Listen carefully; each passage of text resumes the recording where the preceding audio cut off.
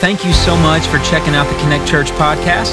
We hope you're encouraged and inspired by this week's sermon. So let's jump right in and check out this week's message. We were at the beach getting ready for camp last Sunday, and my father-in-law, Eric, did an incredible job. Listen, I've worked with that guy, and I have given him everything I know about, and he did a pretty good job. He did a great job preaching the word last week. I'm so proud of him. Listen, theologically, he was right on target. Biblically, he was accurate, and inspirationally, man, I'm gonna tell you, it was a challenging, good message. Now, just being his son-in-law, I've got to correct a couple of things that went wrong very early on in his message, all right? So let me correct him. First of all, he had mentioned that he was from Alabama and that there are a lot of schools in Alabama. Listen, I just drove through the state and drove back up through the state. There are no schools in Alabama. He mentioned there were colleges, but we know there's a couple of colleges down there, right? They're just NFL training grounds, right? They don't really teach anything, the best that money could buy. Anyway, so he also mentioned this. He said that he married his wife, Dana Mai, wonderful. I love my mother-in-law, but he married her when she was 17. And he said, that's just what we do in Alabama. And in Kentucky and Arkansas, right? Not a list you want to brag about, right? And so I just want to correct a couple of those things to say, man, he did a great job. It is so good to be back with you guys, to be back in Jonah. And some of you are like, how long is this book? When are we going to get through this thing? Well, hey, the countdown's on. This is the last of two messages in the book of Jonah, but we have learned a lot. Today we continue in our series in Jonah where God said go, and Jonah said no. Now, we've had quite a journey with Jonah, right? We met him there in Jonah chapter 1, and we saw as the word of the Lord came to him and said, Jonah, I want you to go 500 miles to the east. I want you to preach to Nineveh the message I give to you. And we watched as that prophet of God took off and went the exact opposite way of where God had called him, right? We went with Jonah to the shores of Joppa. There he paid a fare, and he boarded a Phoenician ship, and he set sail for Tarshish, which was 2,500 miles away from Nineveh, where God had called him. And we saw as Jonah took off as fast as he could from the things of God. We walked with Jonah down in the belly of that boat, of that ship.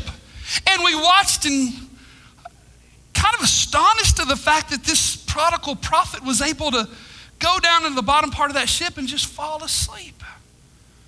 Even more amazing was when a pagan captain came down and had to wake this prodigal prophet and say, hey, listen, Jonah, I need you to pray. And all of a sudden, it was very mindful to us as we went up on deck with Jonah that the rain was beating against our faces, that the wind was beating against our body, that there was a storm that was only sent by only one person, that was God. And it was, the Bible says, it was hurled, a great wind was hurled at the ship, and the ship threatened to break up, all because of Jonah's sin and his running. As we stood on deck with Jonah, we saw the crew begin to, in a desperate act, cast lots to see whose sin was the very cause of this great storm. And God, as God always does, he shows up. He exposed Jonah's sin to the entire crew. Just an incredible scene. We then watched as Jonah would proudly proclaim that I am a Hebrew and I worship the one true God. And yet it's so confusing because he was running from that very God he claimed to worship. We then were astonished when this prodigal prophet said, you know what, guys?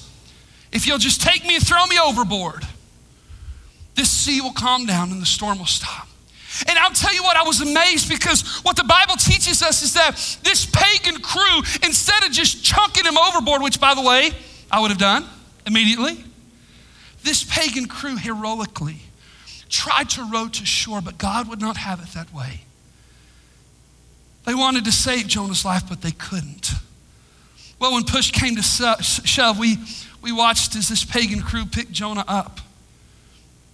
We could sense the terror in his eyes as they threw him overboard into the sea. Do you remember the moment that the storm ceased? And all of a sudden, a pagan crew who knew not of God began to worship God on the deck of that great ship. But where's Jonah? We watched him drown. We watched him go underneath the waves in the sea. We learned of his struggle as he was finding himself on the depths of the sea floor, and the seaweed was surrounding his body as he described it. He was dying. And in the midst of such great tragedy, we find that God appoints a great fish. And this great fish comes, and in a way that only God can do and save in a day, God saves Jonah's life. Chapter 1 closes with Jonah drowning and Jonah dying. But also we find that God was delivering. Chapter 2 etched into history the prayer of Jonah to the Lord as he drowned in the sea and was delivered by the great fish. The prodigal prophet was now coming home to the Lord. He stopped running and he started repenting. He dethroned himself as the God of his life and again enthroned God as the God of his life. And now the stage was set. We went from running to repentance and now to what is often referred to as the greatest revival in all of the history of the world.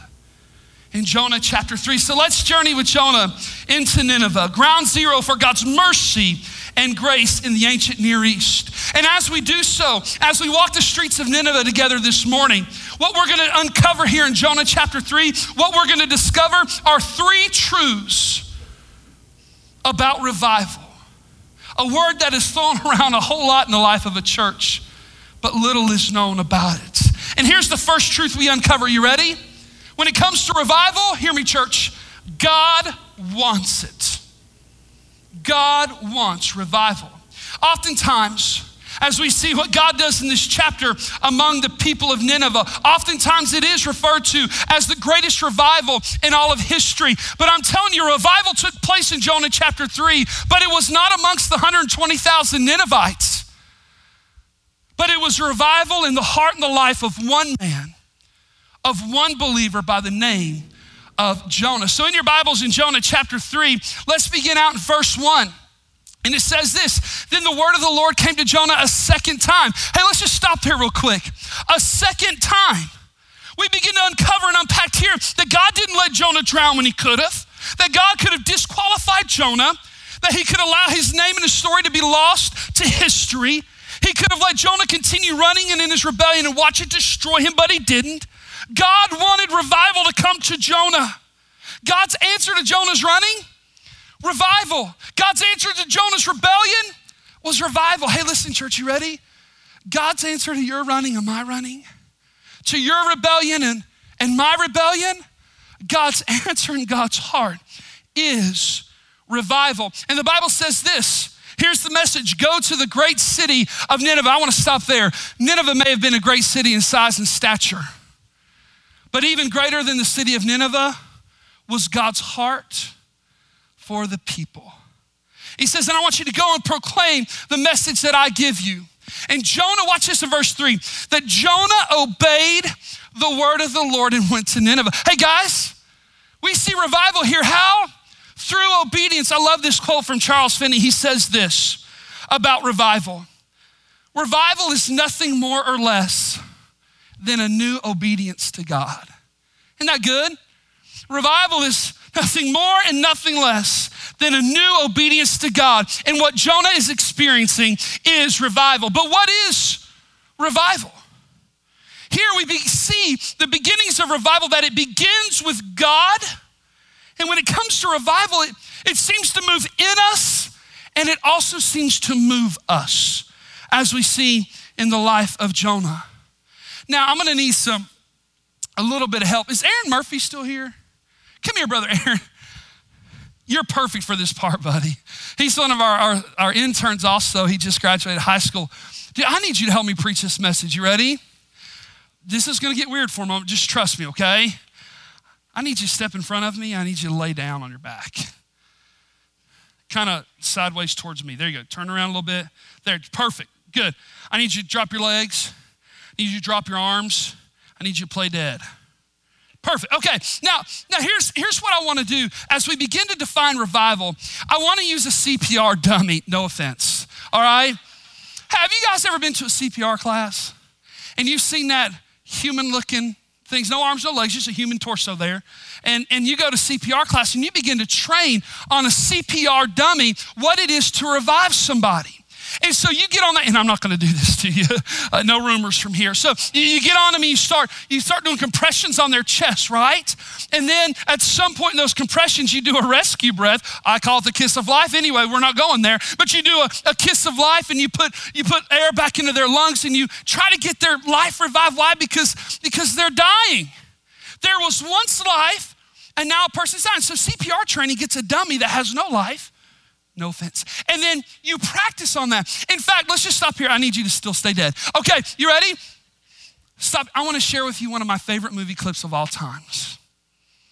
Now, I never really watched this show, but Zach showed me this movie clip, and it is incredible. And this is what every CPR training class should look like. You guys ready? Hey, let's dim the lights. Let's show it to them real quick. Remember, we're talking about... All right, well, let's get back to it because you're losing them. Okay, too fast. Everyone, we need to pump at a pace of 100 beats per minute. Oh, okay. That's hard to keep track. How many is that per hour? How's that gonna help you? I will divide and then count to it. Right. Okay, well, a good trick is to pump to the tune of Staying Alive by the Bee Gees. Do you know that song? Yes, I do. I love that song. First I was afraid, I was petrified. No, it's Staying Alive, Okay. Yes, Staying yes. Alive. You were in the parking lot earlier. That's how I know you. Everybody works with that guy, right? Okay. Staying alive, staying alive. Staying alive, staying alive. You can't tell by the way I use my walk. I'm a woman's man, no time to talk. Words it loud when the Lord been kicked around. What's going on? Well, it's all right, it's okay. You can look the other way. Let it go, let it go. Staying alive, staying That's how we alive. sing it. Okay, you didn't maintain 100 beats per minute, and the ambulance didn't arrive because nobody called 911. So you lost them. Okay, hey, listen. Man, that's what happens in CPR training, right? There's a dummy. Listen, I've been to several of them. I've heard of several of them. And never once did that dummy torso that laid on the ground come back to life, no matter how many times you pressed on his chest, no matter how many times you breathed into it. Why? Because it couldn't be revived. It had no life to begin with. Well, here's Brother Aaron. And let's say by some great tragedy, man, he falls to the ground, or we were at the pool together, and he went underwater for way too long. And all of a sudden, this young man who was once alive now finds himself dying. Man, the very thing that I learned in those CPR trainings now goes from a dummy to a real life person who was once alive but is now dying. And I'd get down on my knees and I'd pump on his chest. I would breathe into his lungs. I would pump on his chest and I would breathe into his lungs until prayerfully and hopefully he would become again to life. He would come back to life. He would be revived. Now, I want you to stay dead still for a minute, okay? Here's the picture. Oftentimes we believe revival to be for those who are spiritually dead. But hear me, the very heart and the target of revival is for the believer to be brought back into life in Jesus Christ. It's not necessarily for lost people in its target and its focus. Revival has to do with those who are in Christ and have grown cold spiritually, have become apathetic, sin and circumstances have raised up, and spiritually they find themselves dying in their relationship with the Lord. Revival exists to bring them back to life. And that's what we see in the life of Jonah. Hey, let's give it up for Aaron Murphy, the best CPR dummy we have yet to know. No, he did a great job. But that's the very heartbeat of revival. And as we can see here in Jonah chapter 3, in Jonah's story, that doesn't God go through great lengths to bring about revival in Jonah's rebellious heart? Hear me, church. The first truth about revival that we see here in the book of Jonah is that God wants it.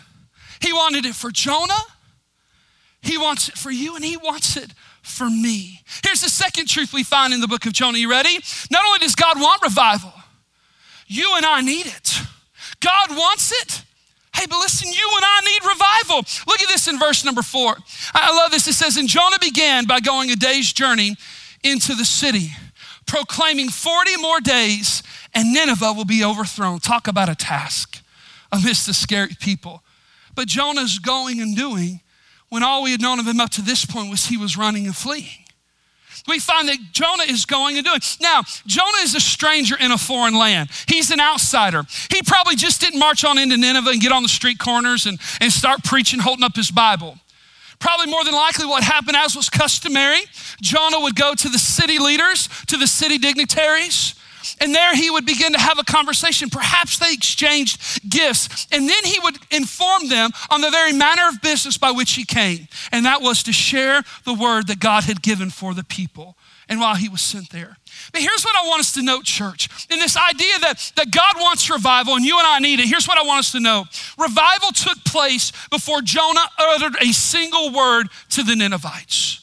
Before one Ninevite repented, Jonah repented and experienced revival in his heart. You ready, church? It is a reminder that revival doesn't always begin somewhere else with somebody else, but that revival begins with me.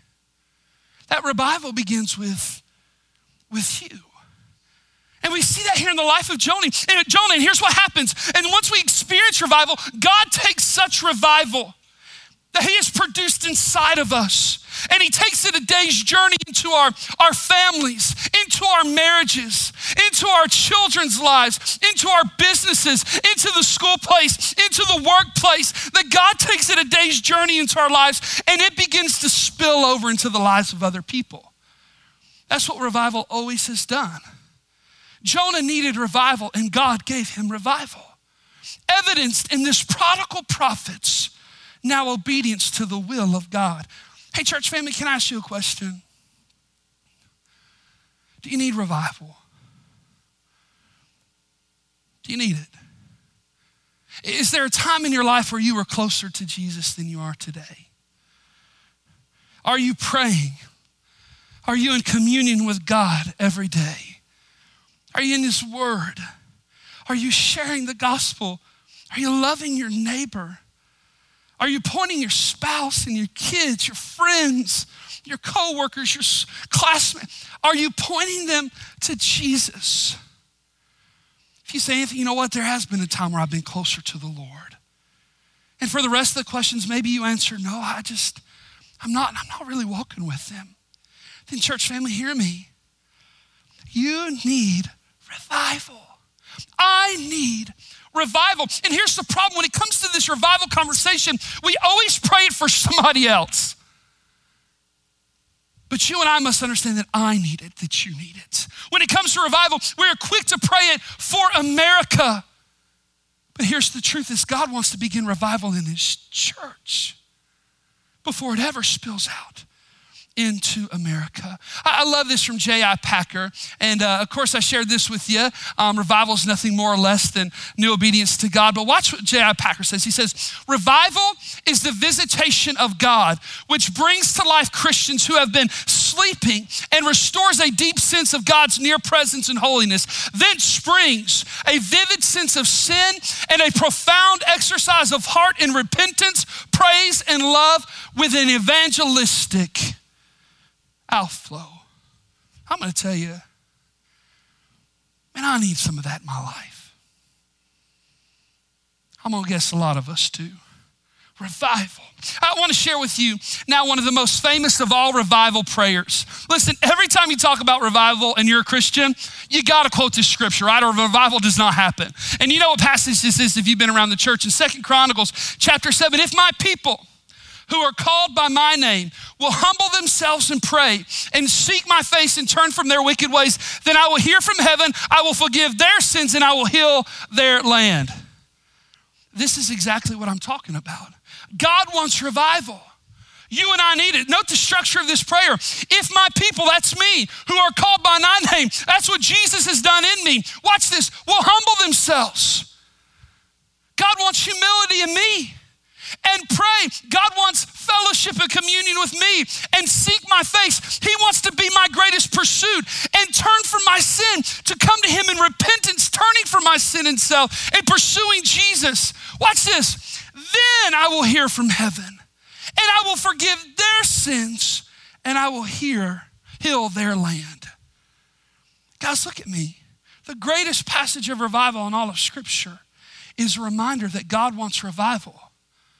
And he wants to bring it to me and to you. And that is where revival begins. Oftentimes we look at revival and we want revival, but we don't want repentance. And guys, that's never an equation that works with God. We want revival, but we don't want to seek his face. It's never an equation that works for revival. We want a revival, but we don't want humility or prayer. Guys, I'm gonna hear you. I want you to hear me. Revival begins in my heart and your heart. And then from there, it spills over to the hearts and the lives of other people. Revival moves God to action in the lives of the culture and the community. But first, he does so in the hearts and the lives of the believer. Now watch this, you ready? 3 truths of revival. Number 1, God wants it. Number 2, you and I need it. And number 3, God brings it. God brings revival. True revival cannot be manipulated. It cannot be manufactured. It cannot be fabricated. It is of God, by God, and for God. And we see God bring it in Nineveh. Take a look at verse number 5. The Bible says this, as Jonah preached on that first day. Bible says this, the Ninevites believed God. That word in that phrase, believe God, means not only did they believe the message that Jonah gave, but they believed in Yahweh, the one true God himself. Now watch this, a fast was proclaimed, and all of them from the greatest to the least put on sackcloth. That's a cloth made out of fine goat hair, and it is uncomfortable and unsightly. But man, they were broken at the coming judgment. A fast was proclaimed. Hey church, hear me. When the Ninevites, when the Assyrians thought that they had angered a God, they would go off to war. They would ratchet up their violence in order to appease their gods. And yet now we find them acting in a way that's totally culture shifting for them. And that is they begin to deprive themselves of food and water from the greatest to the least. Listen, this isn't just the poor people. This isn't just the rich people. This was all people who were broken in their sin and the pending judgment of God. When Jonah's warning reached the king of Nineveh, he rose from his throne, took off his royal robes, covered himself in sackcloth, and sat down in the dust. Now listen, in sackcloth, when you clothed yourself in sackcloth, it was a sign of great humility and brokenness. When you sat down in the dust or the ashes, it was a sign of great humiliation and heartbreak over your sin. And here the most powerful man in the city, at the very message of God, because of the revival sparked in the prodigal prophet's life, is now broken before a God he did not know. Hey, can I tell something real quick? What we're gonna see in verse 7 is that this king issues a royal decree, and we're gonna read a little bit of it. But I'm gonna tell you something, Dad. Your influence in your family is the very same as the influence of this king and his kingdom. If God will move in your heart, Dad, he'll move in the heart and lives of your kids. Hey, mama, if you'll let God bring revival to your heart and your life, he'll do so in the life of your kids. Hey, business leader, why don't you let God bring revival to your heart and your life and watch how it spills over into your workplace and your employees. Hey, employee, why don't you watch how God brings revival to your heart and your life and watch it spill over in the business that you work for. Hey, students, why don't you let God bring revival to your heart and your life and watch it begin to spill over into your classmates and even your teachers across your campus. And the Bible says this, that this very king issued a decree. He said that all people and all animals should be covered with sackcloth. Listen, he didn't just go far with this. He went too far.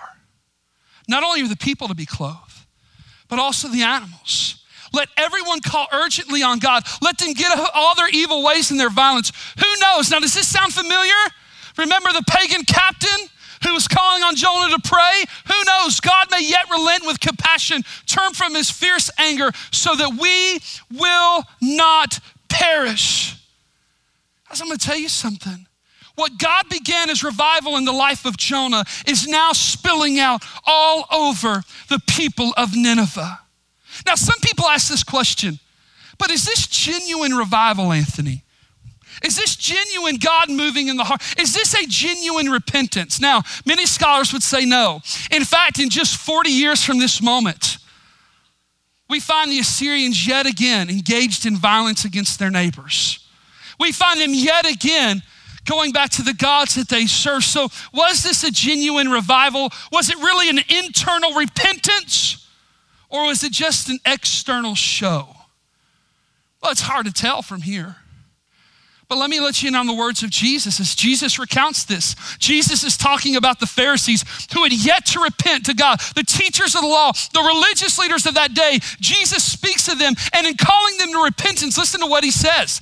The men of Nineveh will stand at the time of judgment with this generation and condemn it, for they repented at the preaching of Jonah, and now something greater than Jonah is here. You know what Jesus does here? He lends legitimacy.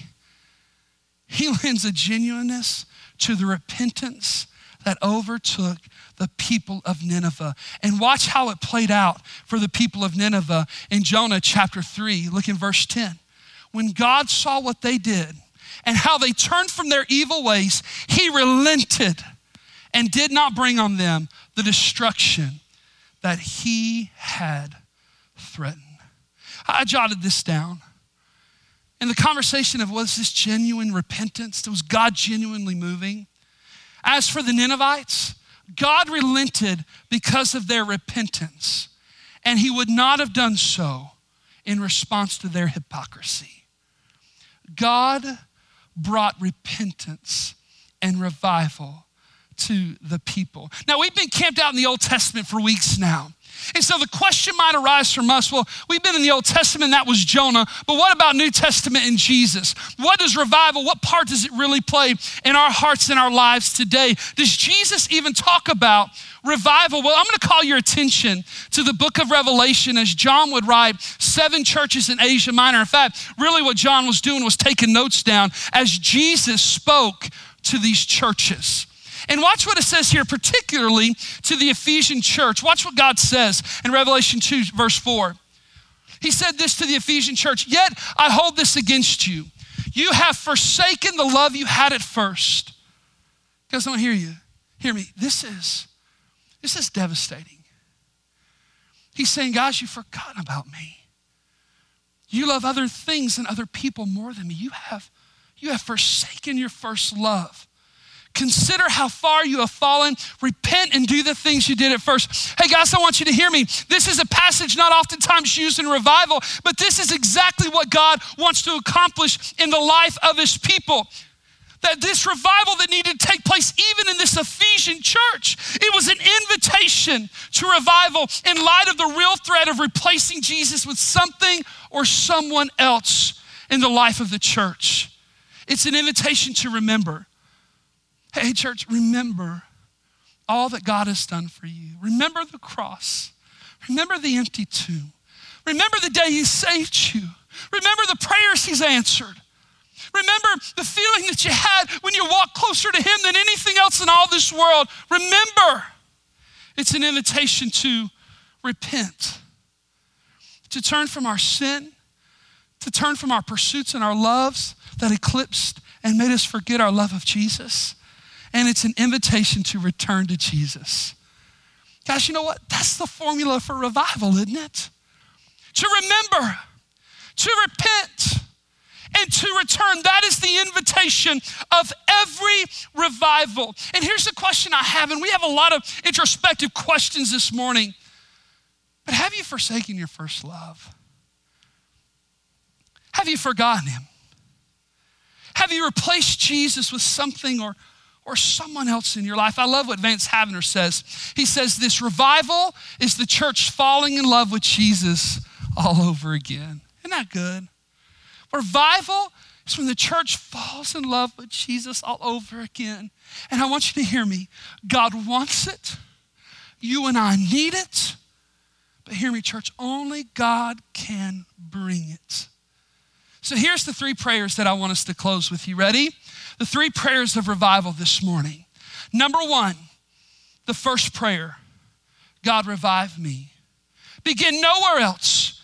Begin with nobody else. But may our prayer be, God, revive me.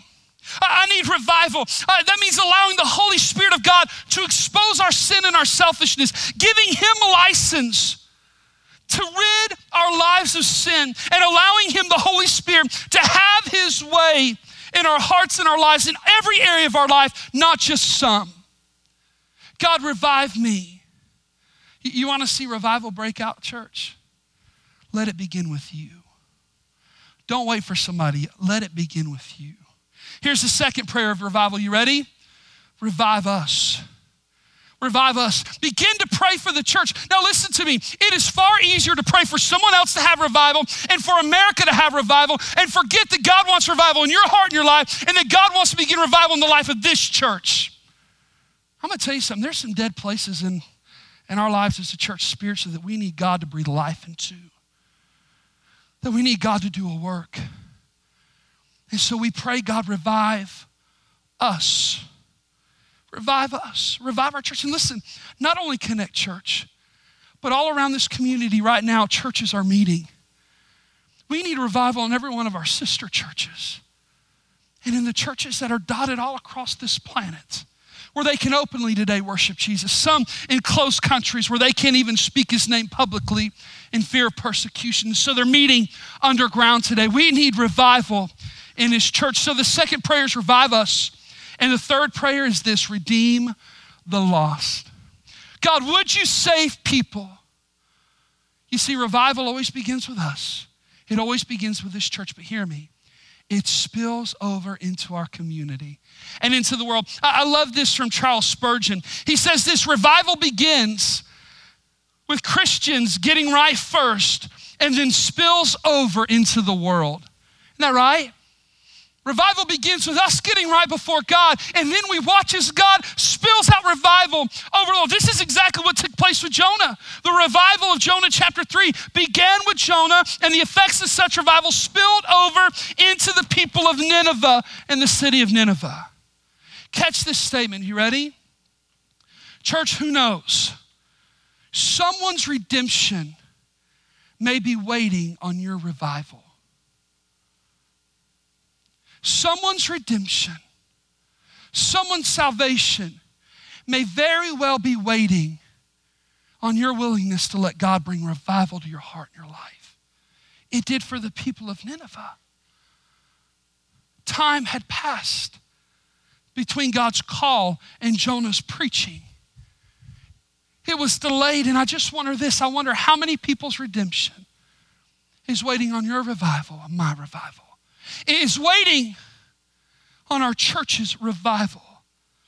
You see, redemption came to Nineveh on the heels of repentance and revival coming to Jonah.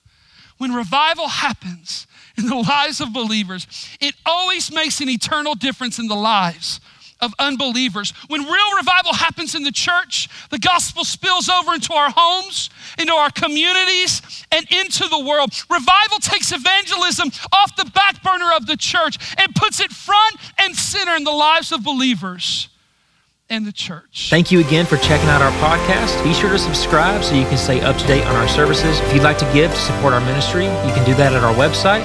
That's connectchurchpf.com. Hope you enjoyed and have a great week.